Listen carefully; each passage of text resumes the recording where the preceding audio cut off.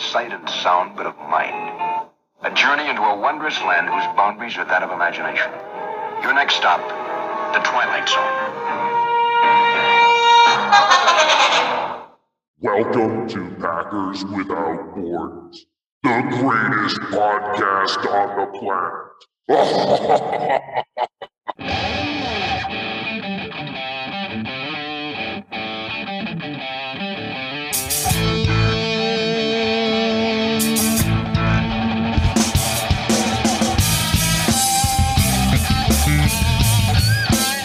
Bienvenidos Empacadores Sin Fronteras, dos papás dedicados al amor, la risa y los empacadores de Green Bay. Packers Without Borders, the greatest podcast on the planet. Two dads talking love, life, dedicated to the Green Bay Packers. Go Pack, go! Verde y amarillo hasta la muerte.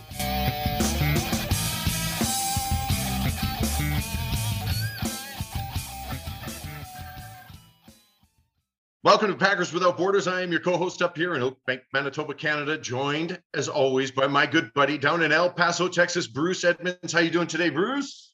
Life is beautiful, buddy. 91 degrees. The pool's warming up. The birds are chirping. It's beautiful. Terrible. We've still got snow on the ground because Canada didn't pay all of its taxes to have the snow removed yet. We are joined by a special guest today in Pennsylvania. He is camping in the wilderness at the end of the Appalachian Trail. Bruce Ben Kirk, how are you, sir? Everybody? I'm doing good. Good morning, everybody, or good afternoon now, depending on what time zone. Doing real good. Excellent. Excellent. We've got a handful of questions that people, Twitter verse and fans alike, they want answered. And we are going to ask the tough question. First off, bring it. What type of camper are you in right now?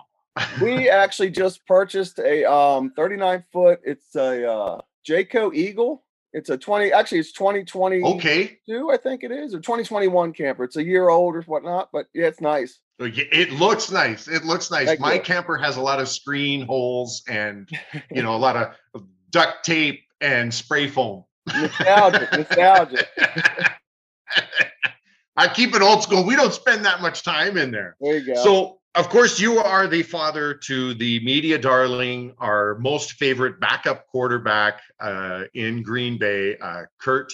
And first, what is the difference between the Atlanta organization and the Green Bay organization, fan-wise, your experience-wise? My experience, it's night and day. It's a nice place. Atlanta's a really cool place. Green Bay is just the history. It's like, if you want to get, I don't know, it's just, for me, it was just a different vibe. Like, I've always been a Packer fan. I've always been a Dolphin fan, number one, but Packers have always been my number two. And then it's always been a bucket list to get out there. And when I did, it was just the town, the environment, the feeling. You just have to experience it for yourself, really. Had you been to Green Bay prior to Kurt being signed by the Packers? Had you been to a game there before or ever experienced? Never. It's always been a bucket list since I was a kid. I was always a huge Brett Favre fan, big Aaron Rodgers fan. And I've always wanted to get out there and, with him going to Atlanta first. So all my time was down there. And then when it happened, I'm like, wow. So your first game in Lambeau was a game in which your son was dressed to play for the Packers. The preseason game when when he went out with the Jets. Yeah. Seeing him run out the tunnel for the first time and getting a picture, that was priceless. I've got a few nice shots I need to get on canvas. Yep. Tell us what that's like. There you are. You're in the stands, you're in the stadium. Yeah. And and then out comes your kid, the same one that would, leave the dishes on the counter, never cleaned his room. When he was little, missed the toilet seat. I have an 11-year-old, missed the toilet seat all the time. And now you're watching. The 11-year-old who threw a game-winning touchdown in Pop Warner. Right. It was surreal, emotional. I was trying to keep my emotions in check. As a father, seeing your son run out the tunnel at Lambeau for the first time, you can't even put words to it. It gives me goosebumps telling you right now. Got all the hair on my arm standing up. Shoo, I mean, I don't even know. I mean, fight back the tears because you're so happy. You know the journey, the injuries, the long, the whole route to get there that people don't see from behind the scenes. Yeah. All the hating and the good stuff. The people that love him, you're always gonna have love to hate. I don't know. It was a wild experience, but it was just like very I don't even have the words for it, to be honest with you. Just wow, it was awesome. So explain to me, you mentioned the injuries, and I obviously I did a little bit of research on him just to kind of see his path and what he did. Yes. There was an injury that he had after his first 3 years, and then he grad transferred to Virginia, right? Is that what happened? And it was because of the injury, or what happened? So can you explain that a little bit and how you handled it as a dad, with seeing him struggle? This obviously you have the trainers, you have at that level, you have everything, but like just from your point of view, how was that transition for him? As far as when he went from East Carolina to UVA. Yep. The transition was good for him. I remember getting a call. I was heading down to Georgia, and when he called me, he had towards ACL in camp. I was like, wow. They just got the call to start for the season. It was devastating. He never gave up. Any of his injuries, never gave up. Always fought back when, some of the injuries. A lot of people probably would have been like, let me take a different route. But he's just his work ethic is off the charts. Always has been. And his drive. I mean, his drive to be the best he could be. It's awesome. But it was a great transition. I mean, both schools are great. I love the Pirates. I love UVA. It's just two different environments, two different atmospheres, but great for anybody who wants to go either school. Unreal. Yeah. So we're expecting a few more kneel downs from a lot more Kurt, hopefully this year. That's exactly what we're hoping for, right? Yeah. He should be playing a little bit more in this preseason. Do you think? I would like to see him play as much as they can give him, and I mean, who knows how whatever plays out between here and there, I mean, now with the COVID rules all kind of eliminated and whatnot, we should be seeing a full slate of preseason games, and then therefore we can see, I mean, some normalcy, a little bit of normalcy, right? I mean, up here in Canada, we've still got, there's a few places you've got to wear a mask when you go into, but they kind of make sense. It's like when you go into a retirement home or you go into a hospital, you have to wear a mask. Yeah. And you know what? Maybe we should have been doing that well before, COVID, because, stuff goes rampant in those places, but everywhere else you can wander around and, kind of live your free moment. So I hear that Kurt is quite the gamer. Did he get that from you? Is that something? I mean, I just played a lot of Madden and stuff back in the day, but actually, yeah, he was good. He used to hustle my clients when he was a little kid playing Madden in my tattoo shop where he grew up in. And they'd be like, "Oh, he's playing Madden," and I'd be like, "Yeah, you would think you can beat him? I'll knock some money off the tattoo, but it'd be that much more if he beat you." And he would usually beat him. I just split the money with him. It was ridiculous. We had a little racket going on. Nice, that's fantastic. You heard it here first, the side hustle. Yeah, he's been a great gamer. I mean, he's always, had fun as a kid. And I mean, who would have ever thought, back then where gamings went today, I mean, I would have never thought, or I would have probably been gaming with him the whole time. Yeah. I mean, I remember my first Atari, from the Pong, and then you go to ColecoVision and the Atari, and you're like, you can see his arms. Yep. And now my kids are putting on, I think they're watching a movie. Yeah. And then, no, I'm playing this. It's like, and the graphics are crazy now.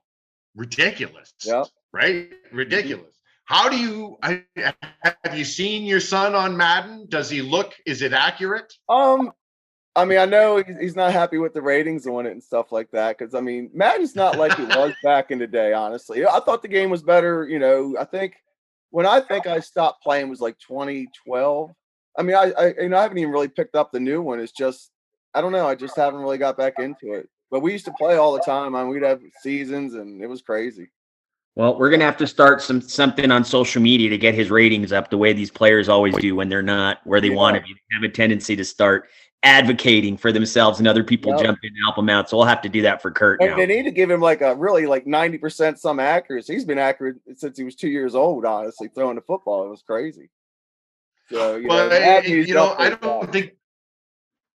I don't think there's one player in the NFL that is happy with their ratings. Oh no, probably not. You know, even when they were talking to Tay, and Tay got the 99 Club, he was like, well, you know, there's a couple of they should up this one. Yeah, You know, right. it's like, dude, you know, you've scored everything. So you're a tattoo artist. How long have you been tattooing?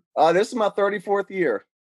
So I started my first shop in 94 and dabbled with it a few years before that. You know, just like when I was working my other job, I was doing some drywall and had to get out of that. Didn't want to do that no more. And so I transitioned, taught myself, and this is where it's been. Where was your first shop? My first shop was in Baltimore. I opened up a Mr. B's Tattoos. Baltimore. Yes, in Overley. It's right off our Beltway. It was actually right on Route 1, the highway that runs next to the new highway. And it did really well. I was there for a while. Then we moved to Florida. The main reason we moved to Florida because in third grade, fourth grade, you could really see how Kurt was progressing as a quarterback, just throwing the football. And I got ridiculed a whole lot, like, oh, this and that or whatever. But we won't even get into that. But so I went down there because I knew it was a more hotter bed. And then we moved back his 8th grade year, because 7th grade we went to Pop Warner Disney.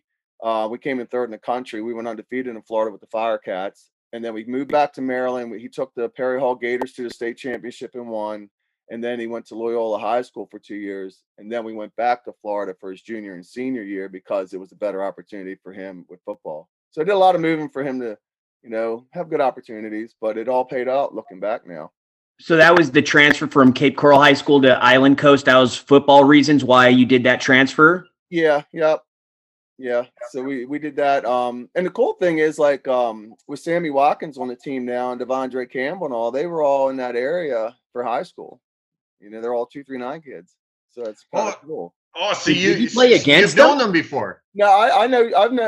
I don't know Sammy personally. We never played against him. We were up in Maryland in his 10th grade year, and we could have went back probably a year earlier, and then possibly if he went to that school, he could have thrown to Sammy.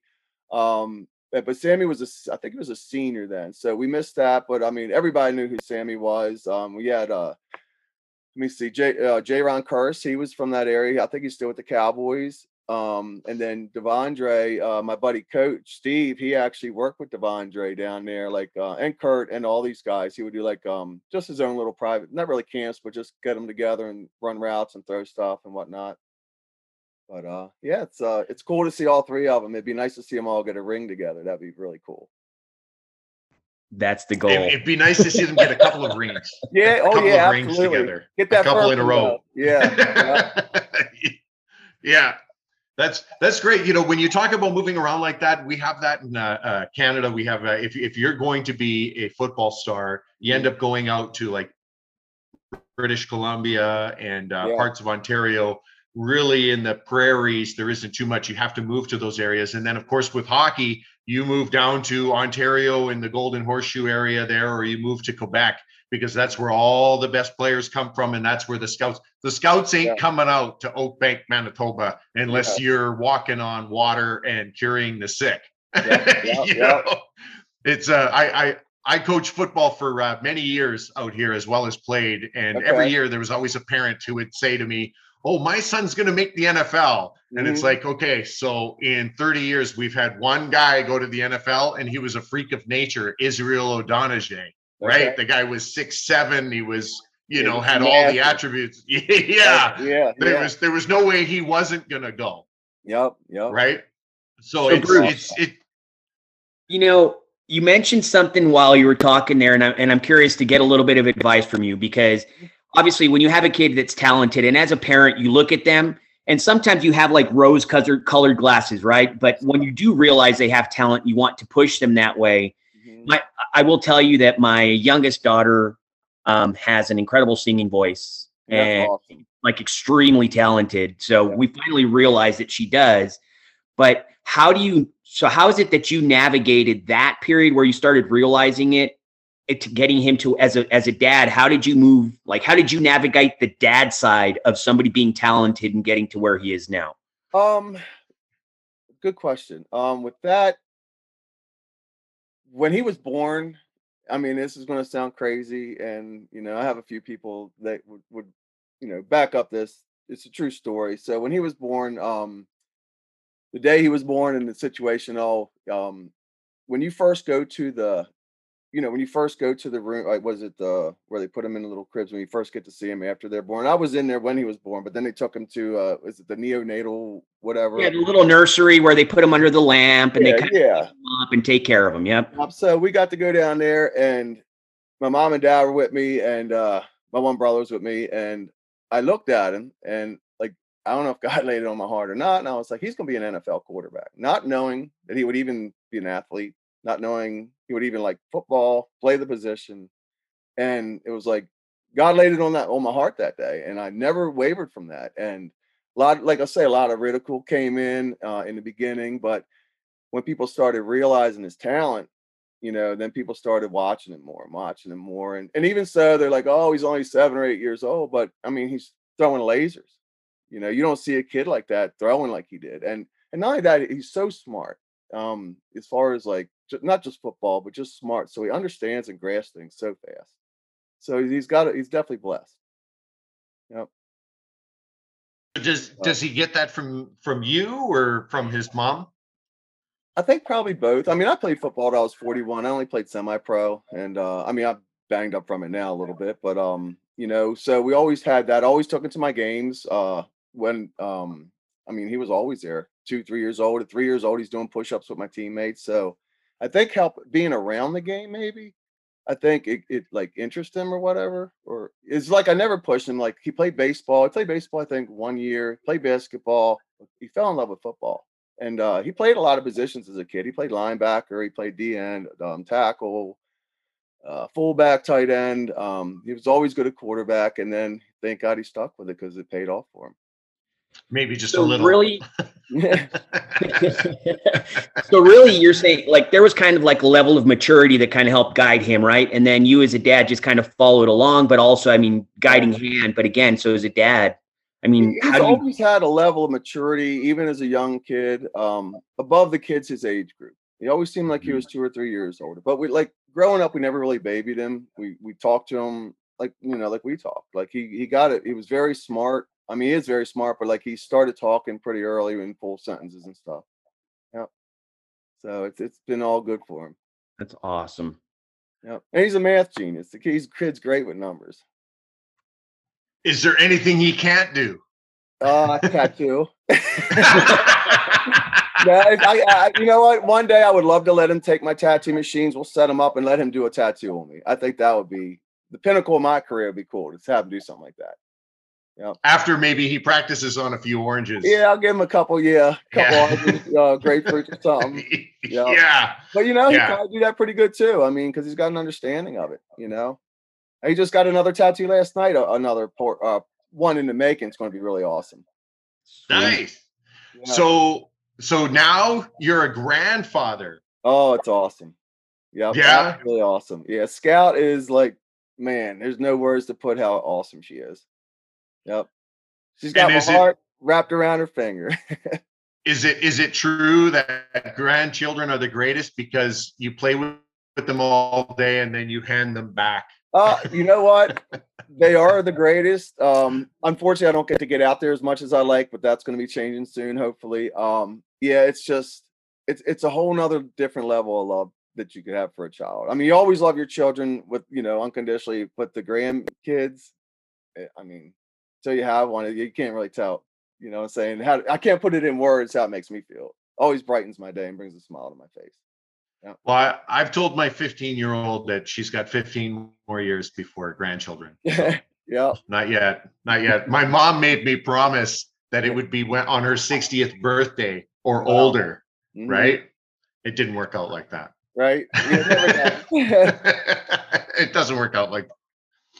So give us a couple of highlights here of Kurt's career. What are those moments, even going back to high school and junior high school, what were those moments where you were standing in the stands and you were thinking to yourself, this is, this is my kid. Your chest is out. Like, I'll give you an example. I went and I watched my daughter play basketball, and she had kept it really low key. Like, oh, I'm kind of on the team, this and that. And I'm like, oh, all right. And I show up, and in the first 3 seconds, she takes the ball, she dribbles down the court, she hits just from outside the key a little jumper and dribbles back like it was nothing. And I thought, oh my Lord, she can actually play. Yeah. And a minute later, she stole the ball, ran up and hit a jumper from the same spot again. And it had been like 14 seconds in, and she's already got 4 points. And that's when your head goes kaboom as you go, oh, she's way better than I've ever been. Yep. When were those moments? All right. If we go back to Pop Warner, it was his, let me think here. When would, well, I mean, it's hard. I mean, there's so many, but if I had to have ones that stood out season wise, it was when he was in 7th grade for the Fort Myers Firecats. The 6th grade, he had the last play of the game, he had this crazy 70-yard bomb down the sideline for a touchdown to knock the other team out, but we only went 3-7 that year. And then the next year, we went completely undefeated, beat Grand Park out of Jacksonville, who's always in Pop Warner, beat Sunnyland out of Miami, who pretty much nobody gets through them. It was a special year. I mean, we'd be blowing teams out 30, 35 points before 5 minutes into the second quarter usually. And so we would have to, go ahead and bench our starters or guys that scored. And we had a joke, me and the coaches. I don't even have the design anymore, but I drew a running clock, like in football pads and all with the time, because we always kicked off like 3 and it was like 3:30. Then, it was the running clock where the score just kept going. So that was pretty cool. That season was special. We did go to Disney World, came in 3rd in the nation, but to experience that was cool. Of course, winning the state championship the following year in Ravens Stadium, not Memorial Stadium. That was really cool in 8th grade. And then high school, there's a lot of cool moments. It was really hard to pinpoint those. But when you get to college, one of my favorite was he was playing back up to Shane Carden at ECU, and we were playing North Carolina. And they get him in, and the stadium's it's rocking. You can almost feel the stadium vibrating. They're chanting, "We won 70," and he faked the handoff, I think it was, and ran it into himself. And and for the touchdown, they got the 70. And the stadium went absolutely nuts because it was against North Carolina, of course. Mm-hmm. When he went to UVA, there was a lot of great games. There's a lot of great games at UVA for sure each year, but when they played Georgia Tech, it was in a rainstorm, and he brought them back, and they ended up winning to get them to their first bowl game. The first time I've ever stormed the field, and Beth broke my ankles jumping off the wall because I was so happy. I didn't realize how hard the wall was, And I got a picture hanging up in my basement of me photobombing the team prayer, but it was just, man, my wife, I left her in the stand. She's like, "Where?" I said, I'll be back. I got the fence and took off. I gotta go. I gotta go. Incredible, yeah. Were you at the UConn game where he broke the school record, 455 passing yards? Was that the one where he hurt his shoulder? I'm trying to think. Yes, I was at that game. Yeah, because he had hurt his shoulder that game, his left shoulder, and I remember him going to the sideline, and I'm like, told my buddy, I was like, "Let me see your binoculars." I was like, "Shit, he's hurt," And I'm like, this ain't good, and I didn't know the extent of it, but he went back in, and he's tough. I've seen him play through stuff. It's incredible, really. But it's a very proud and distinctive moment when that father looks out and sees their child doing something that, quite honestly, in the back of your head, you're going, if you bailed, I could see. I don't mean to cut you short. So I just didn't want to forget. When they went to Miami, that first half was the best I've ever seen him play. He was 18-19 with the throwaway, so he wouldn't take a sack, and like 3 touchdowns, and they were like 3rd in the nation. And he just put on a clinic. And honestly, I won't get into the politics of the refereeing of that game, but they robbed us from it. I felt, we twice we should have got the ball back, and once we should have had a pass interference penalty at the 5, and I was like, wow. It's just and that's a perfect little lead in. I can't I used to get warnings all the time from the league about the way that I spoke to referees when I was coaching on the sidelines. I coached the major league up here, so that's 18 to 21-year-olds, right? It's kind of like a college farm team because there's so much overflow. Okay, and we used to get warnings about the way that you spoke to refs. And the problem with my warnings is that I was always really funny with them. You know, I was badgering them, of course, but I was funny with them too, right? Like one time I was all over a referee and he grabbed the flag and he threw it at me and he said, "That's 10 yards. That's a bench minor right there." I said, "Finally, you get one right." Yeah. Right. Yeah. So that's good. We used to get that all the time. It's got to be extremely tough with your kid, watching your kid. He goes through the practices, he does the diets, he does the sacrifice, he doesn't go out with his guys because he's got to get up early. He gets out there and then some blind ref says incomplete or pass interference or something that's just ridiculously bad. Sort of like the Rams and Bengals game in the final couple of minutes. Yeah. Well, the one we had lead, that's good. And we had jumped on them. I think it was 14-0, and they got back, and we went back up another 14. Well, we did an onside kick after one of the touchdowns. It might have been the second touchdown. I had to look at the video, and we recovered it clearly. They gave it to Miami. That would have been a major. We were so hot coming out the gate that was a major play. And then in the third quarter, they had come back. I think they were up, and Kurt had thrown a pass to Alameda Zacchaeus down on the sideline at the 5, I think it was, and the dude clearly just blasted him before the ball even got there, like about 2 seconds before the ball got there, and it was just like no flag. I'm like, come on, man. That was so. At that point, it was like, it is what it is. It was a great loss. And then the other one, when we played Louisville the year Lamar had won the Heisman, we had Louisville beat into the last play of the game. Lamar came back, but Kurt had driven them down, and we were at home, and the stadium was electric, and we scored, got the 2-point. I think we were up by 4.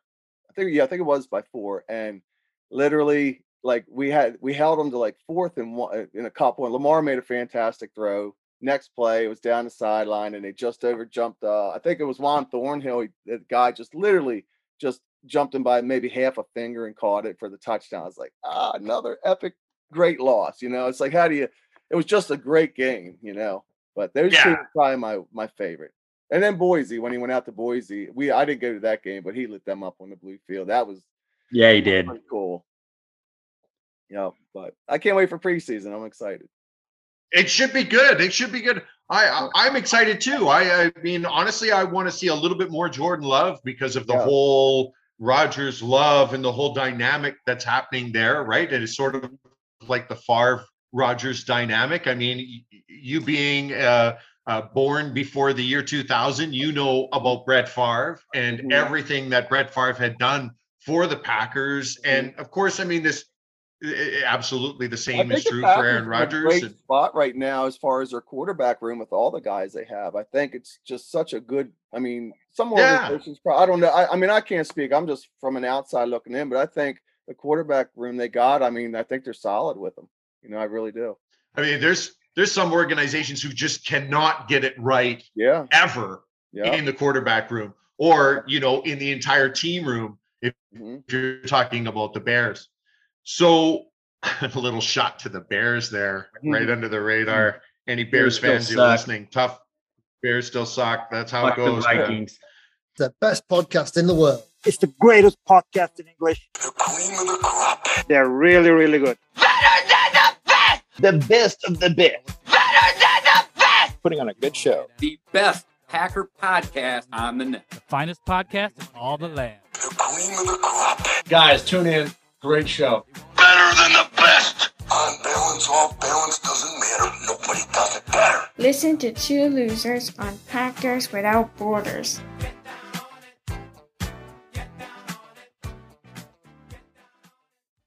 Thank you for listening to Packers Without Borders. You can catch us on Anchor, Spotify, iTunes, Amazon, and anywhere else you get your favorite podcast. And don't forget to follow us on patreon.com/Packers Without Borders for some exclusive content behind the scenes. Check out our merchandise on TeePublic, Packers Without Borders. Peace. Go Pack Go. Let's make it now, 'cause this could be never.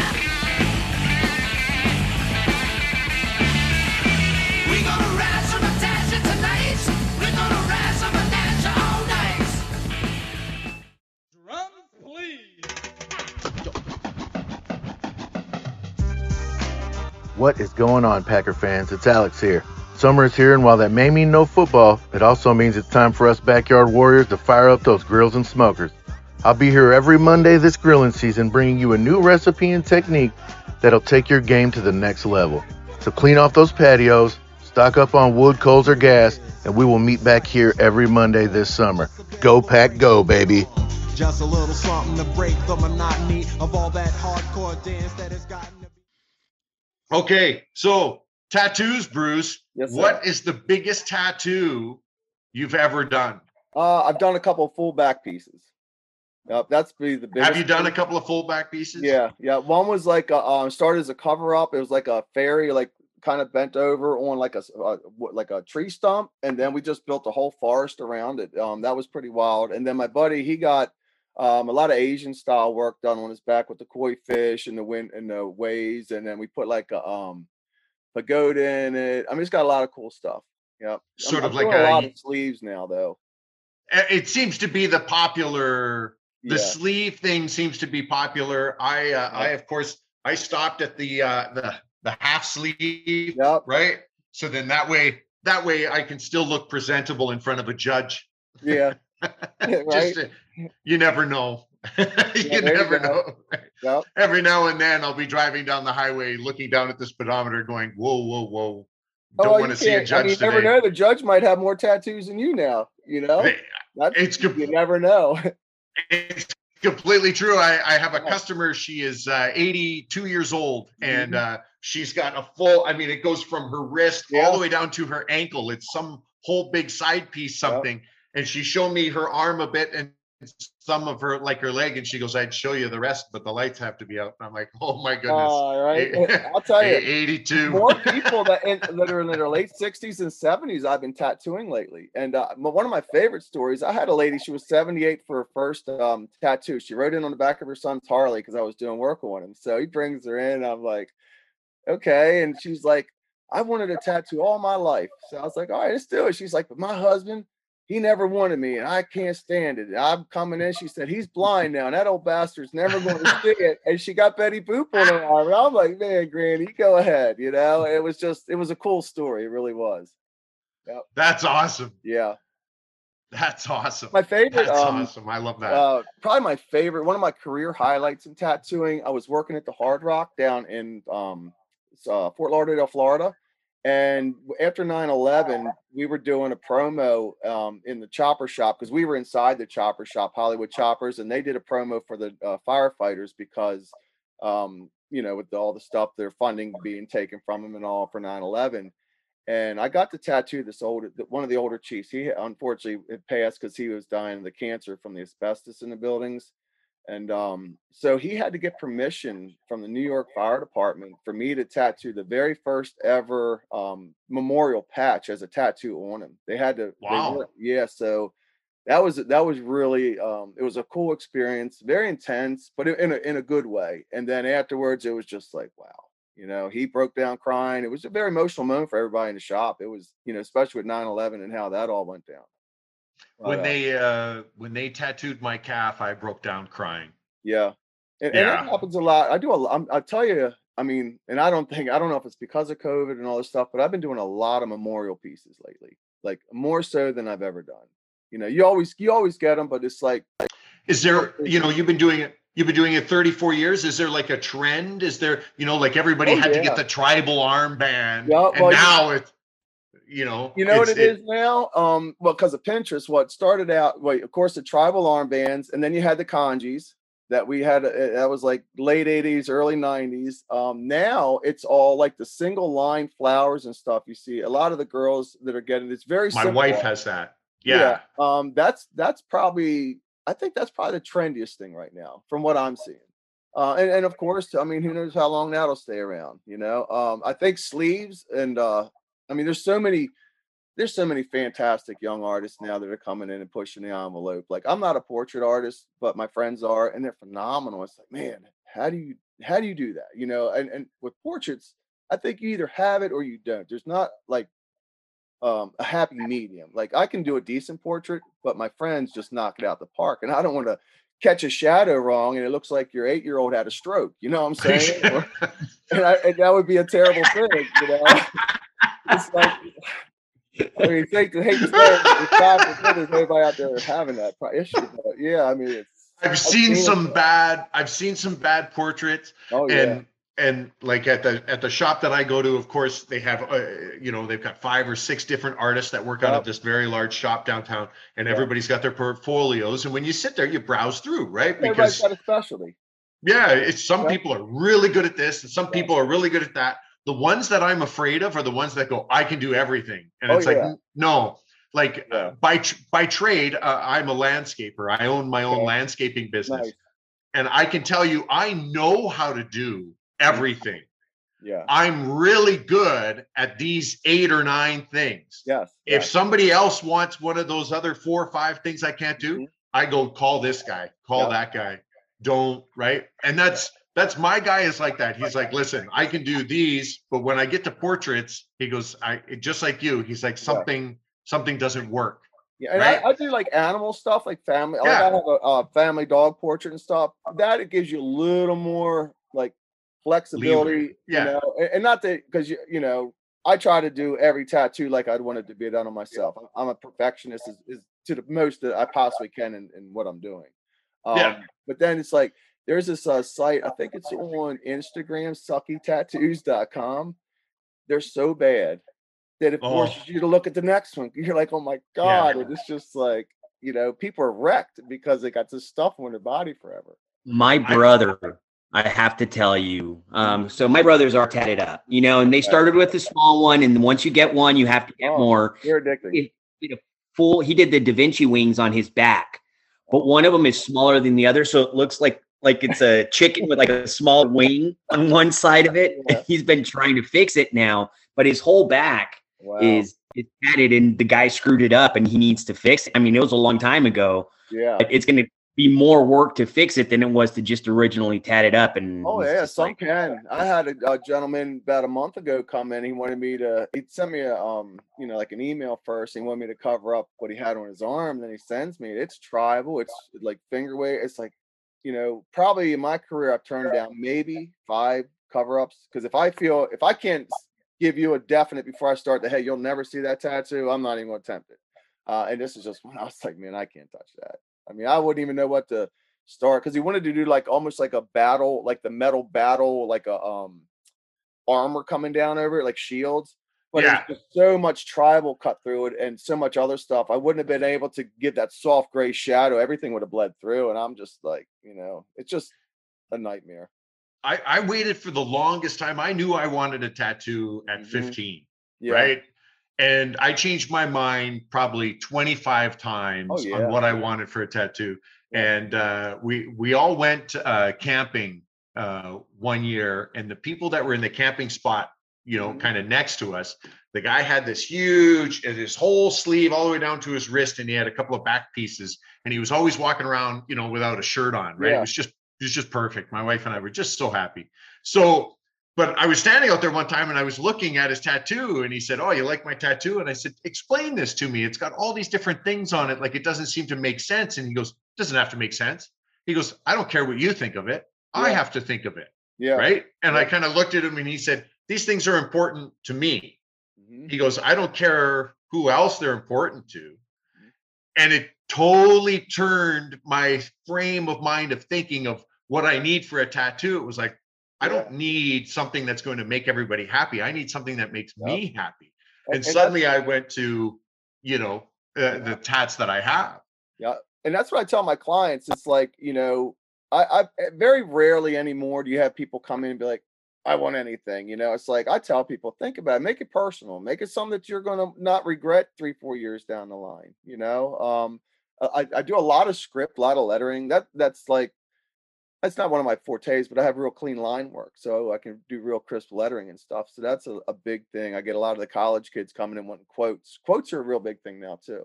But yeah, I tell people, make it personal. You know, no regrets. Yeah, you're right. Make sure they're all spelled properly. I have a friend who has a long Bible quote on his back, and 2 of the words, the A and E, need to be the other way. Yeah. Hey, I had a client I did some really nice lettering on, and she ends up going to another artist that's in the area, and he messed her shoulder up real bad. He had like 3 sentences, and the top, not the middle, but the top and the bottom sentence, he misspelled and left words out. So he told her he could fix it. And this is a prime example. Everybody that's listening, you definitely get what you pay for. Yeah. So he's like, oh, he can cover it up. And I mean, she's 18 and a pretty girl, you know, her whole right shoulder is now, other than laser treatments, it's unfixable. So he puts a sunflower over top. It looked like a 3-year-old did it. I mean, I hate to say this. And then he arced the sentences up and bottom, and he just put a single line through the other sentences. You could still read everything. And then he still put it on wrong. And I was like, I can't help you, you know? And it's just, I felt bad for her, but also people got to do their own homework. You know, you got to check out the artist that you're going to. Make sure, you know, he's not, you know, ask around even, you know, because word of mouth, I mean, people tell where we're at. I mean, there's a handful of good artists and everybody knows who they are. Yeah. You know, and the people that are new to the area, do your homework, do your research, because it is permanent, you know? And yeah. I've seen some I know what I'm going to do, because my wife and I had a little conversation. You know, Matt's been trying to convince me. We've joked around where whoever got more followers, I'd have to tat half of my face. Well, it was just a joke, obviously, but because I've never been. I'm winning. But, yeah, but half a skull, half red. Yeah, look cool. Why not? I said, what about some flowers? Just, you know. Yep. How about no, Scott? So wedding ring. So what my wife and I are thinking of doing, the first little one is just like something. No. Okay, on that. Like okay. Yeah. Highly not recommend that. Okay. Yeah. Okay. No. Because, and here's the reasoning: the top part of your finger here, that'll hold up for a little while, and then it'll start to blur. If you go around underneath, and don't let any artist tell you any different, that will not stay. That will wear out underneath in about 2 to 3 months. Yeah. So like Really? if you do maybe an initial on each ring or something like that, but to do an actual ring, I mean, that's just my opinion. I would stay away from that, because it just over time keeps blurring out, and then the more you touch it up, the more it blows out. Just because you're on your fingers, and they're always Google Ozzy Osbourne and take a look at pictures of his hands from the 80s to now. In the 80s, they were dark and they were perfect. Yeah, and now they're like, what is that? Has he got dirt on his hand? Oh, what does that spell? That's what it does, unfortunately, sometimes, you know. Or even like a lot of the people want like a word down the side of their finger. Yeah. Later, 3/4 of that's gone. And like on the lower part of the foot, it's the same. It's just that type of skin there. It just doesn't hold up. It regenerates too often, right? You're constantly rubbing your hands and stuff. It's not like a shoulder where you can, you know, you can really get rubbing it in your hands, huh, Matt? Mm-hmm. What? Mine says Wendy. The old joke, welcome to Jamaica, have a nice day. Anyway, that's an old joke.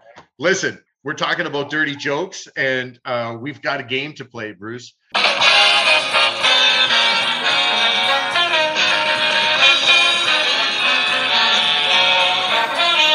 This game is affectionately known as... What am I getting myself into? Meteorologist or porn star. So I have a list of names here, and these names could be either a real meteorologist somewhere, you know, probably in the lower states, and the other names would be porn stars, actors or actresses. Okay, and it is up to you to determine who. Okay, so I'll give you a couple of easy ones to make it, you know, start off here, right? Okay, Stormy Daniels. Porn star. Obviously, right? Nice and easy, right? Everybody Okay. knows her. Yeah. Okay. Dave Cloud. Meteorologist. Obviously, Cloud, right? Yeah. Perfect examples. Okay, now they get harder. Here we go.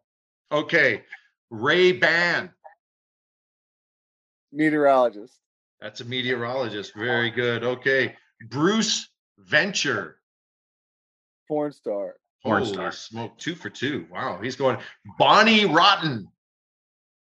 Porn star. Holy smoke, did you study before? Is that Hold on? He made the face like he was looking at that one quite a bit. What we got here? Okay. Jack Flood. Meteorologist. Holy smokes, man. This guy's knocking it out of the park. We can't get any of these past him. What about Ginger Vitus? Or Gingivitis? It's Gingivitis. I totally blew it. Dentist. Gingivitis. Dentist, yeah. Meteorologist. That's a porn star. Okay, I was trying there's to, your first trying one to go there. against the grain. Who the hell wants it? Let's go get a lap dance from gingivitis. Yeah, I guess you're throwing a trick one at me. Yeah. Oh, baby, how do you like it with flossing and toothpaste? Harry Rapper.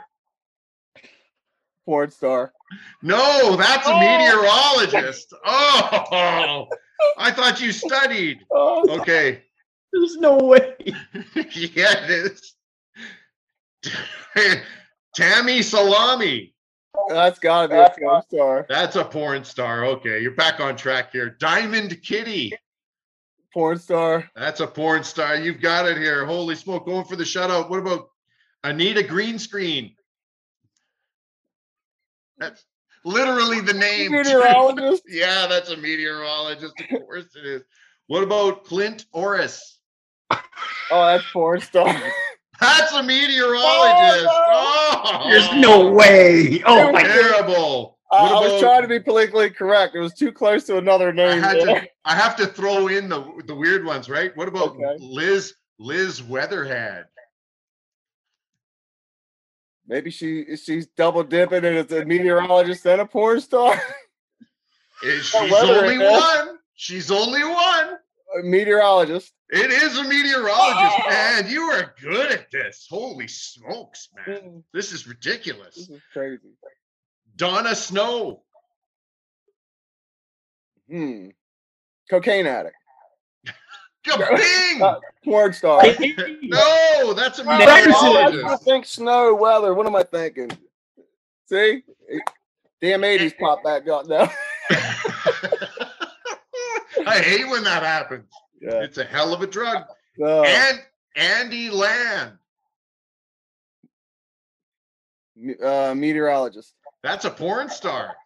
Yeah, it's close to Candyland the game. That's ridiculous. Okay. Here's an easy one for you. Throbbing Hood.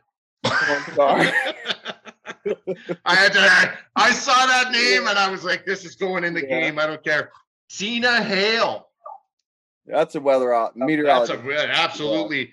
Ken Weathers. Meteorologist. Meteorologist. Absolutely. Abella Danger. Porn star. Wow, man, you're good at this. And then last but not least, Bend Over. Porn star. That's a porn star. Some of these names. So what? I only missed 2 of them. You missed 1, 2, 3, 4, 5. You missed 5. You got 2, 4, 6, 8, 10, 12, 13. You got 13. That's a passing grade. That's a passing grade. There you go. 8 out of 30. That's pretty good. That's pretty good. All right. We've played a couple of other games that are like that. We played Pirate Ship or Sex Act. And, the names completely interchangeable. Absolutely hilarious. Thank you for playing along, sir. Oh, you're welcome. Very good. I got something for you. Okay. All right. And let's dip a little bit into music here with you. So if you were on a deserted island, what 3 bands? So we're not going to do albums. We'll do full bands, but you could only listen to 3 bands for the rest of your life on this deserted island. What would that be? Of any genre? Anything you want. You get 3 albums or 3 bands. Bob Marley. That'll take care of the island music. Country. We'll go with old school Waylon Jennings. Nice. Waylon school could be Tyler Childers. Either one. And rock and roll. That's a tough one. I would have to say, man, I like a lot of different kind of music. Yeah, it's hard. Iron Maiden. Southern rock, of course, to be Skynyrd. You're on an island. There's nothing else to listen to. There you are. You have your margarita making machine in front of you. solar powered with coconuts, the whole works. All right, I got to bring in not a band, but I have to bring in Biggie Smalls for my rap. Wow. Yep. Wow. Well, that's so back and forth on the dial. Yeah, I'm all over the place. I can be riding my Harley and golfing the next day. My whole attire is different. Yeah, it's crazy. So what's your handicap? Do you play enough? Do you got a handicap? I'm handicapped. I mean, I try. Well, I've got 88 this year. I'm in the mid 90s. Trying to stay out of the hundreds. So I'm tweaking a few things. I mean, I got to get out more, but I mean, I try to stay definitely under 100. I'm really trying to push the 80s this year. My handicap is they put the flag so far away. Yeah, that's mine. That's like, and hope I hit it straight down the pipe, you know? Yep. But not even so putting, just work on putting. That'll get you in the 80s. Yeah, my putting's not bad for the most part. I'm usually 1 to 2 putts. Every now and then a 3, but I'm usually 2 putts or less. It's normally, well, I honestly, I just put my driver away and I brought out my 3 hybrid. And don't do that.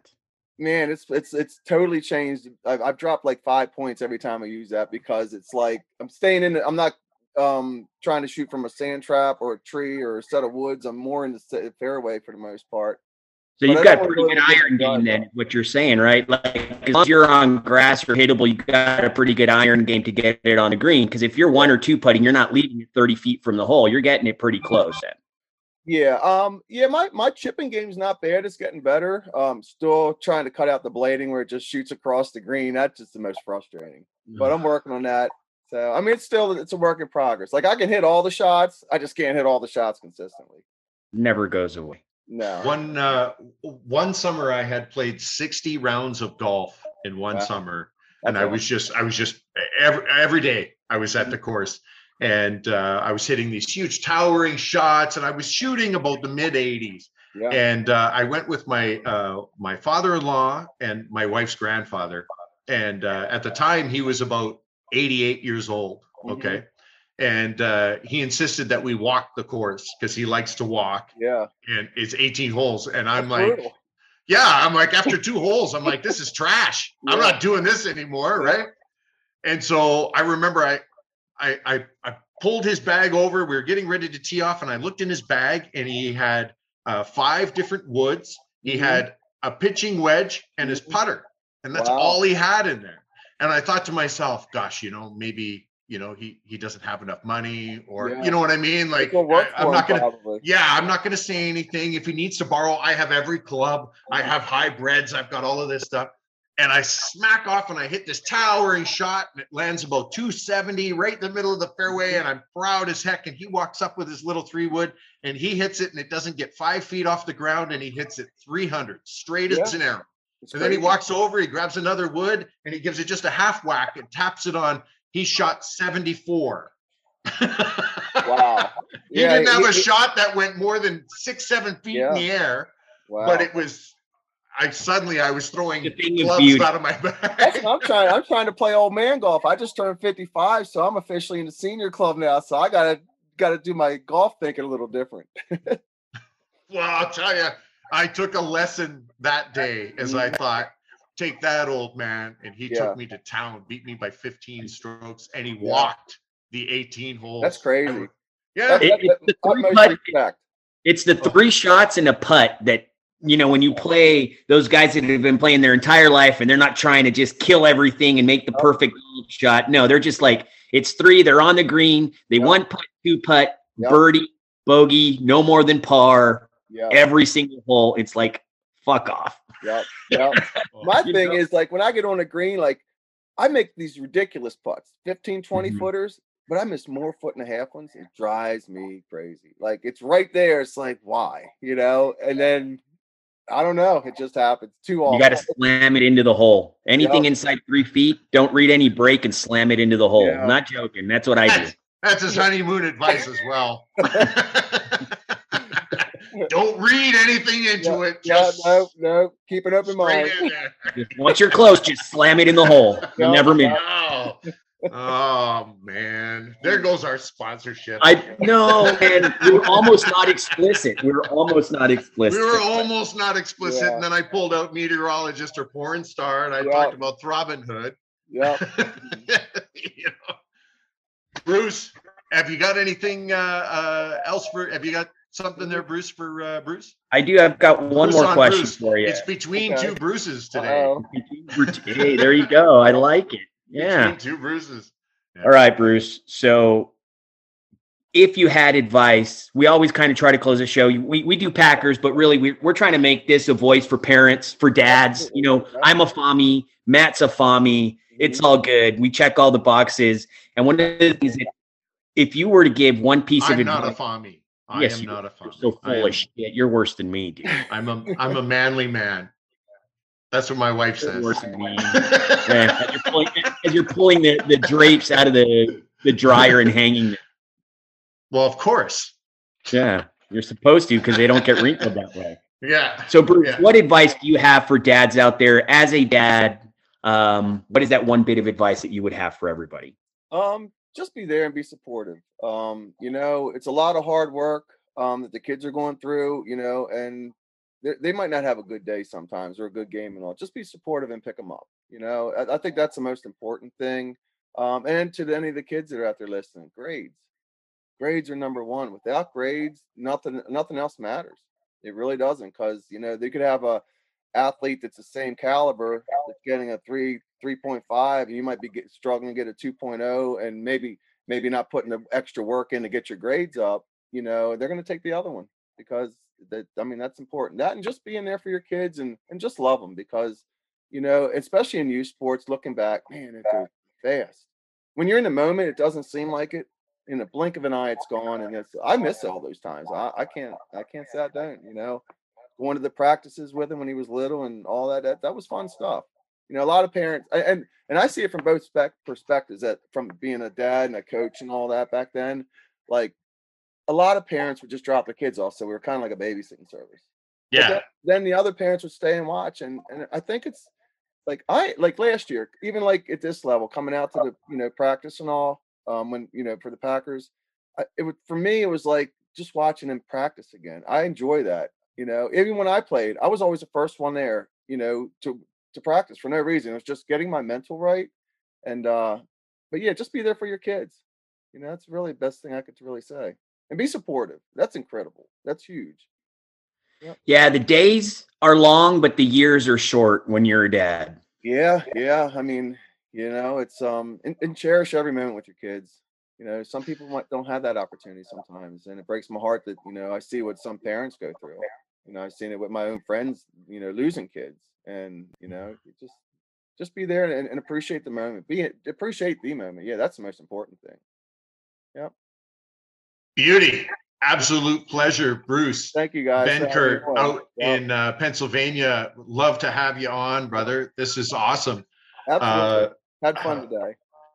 Good. Tell your son good luck from definitely. us, and we hope to see quite a bit more of him in the preseason. I'm sure we will this year. I'm sure we'll see quite a bit more work from him in the preseason. We enjoy having him on the Packers.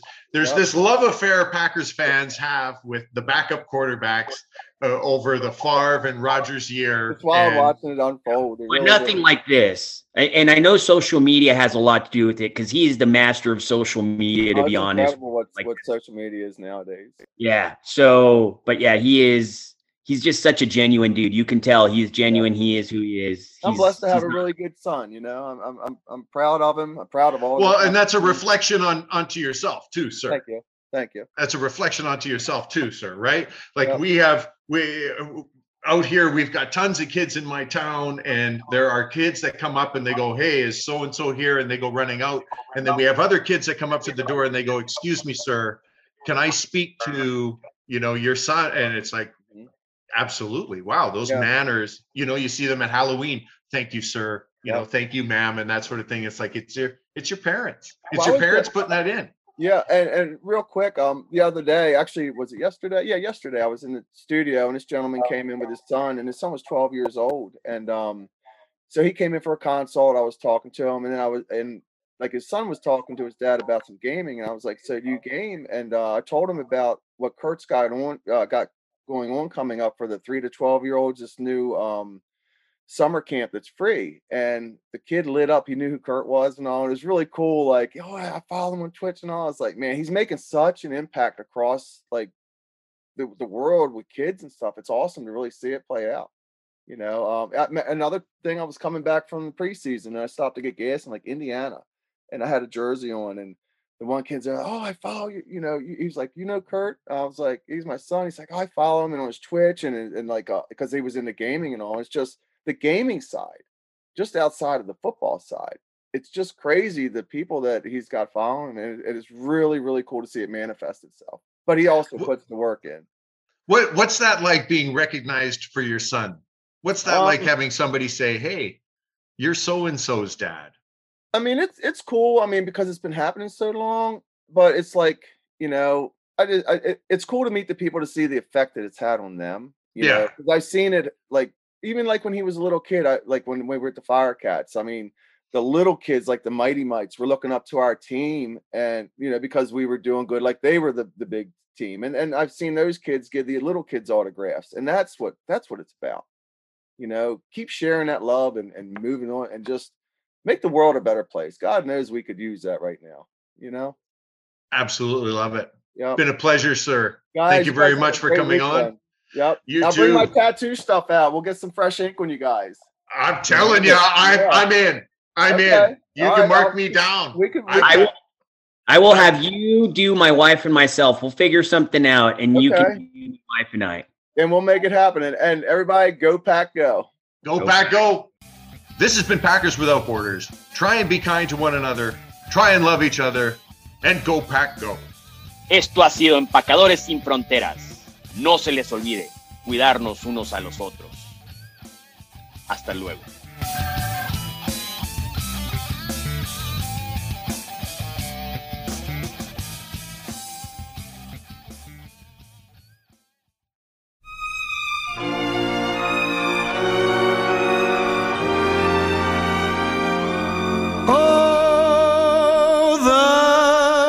Good life, full of fun, seems to be the ideal.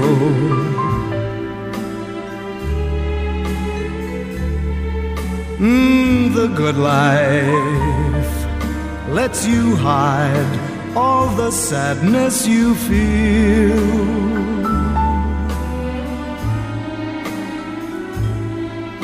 You won't really fall in love, for you can't take the chance. So please be honest with yourself. Don't try to fake romance. It's the good life to be free and explore the unknown.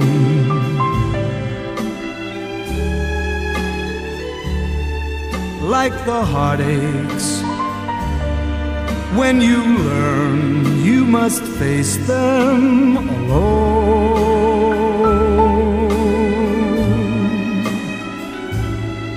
Please remember,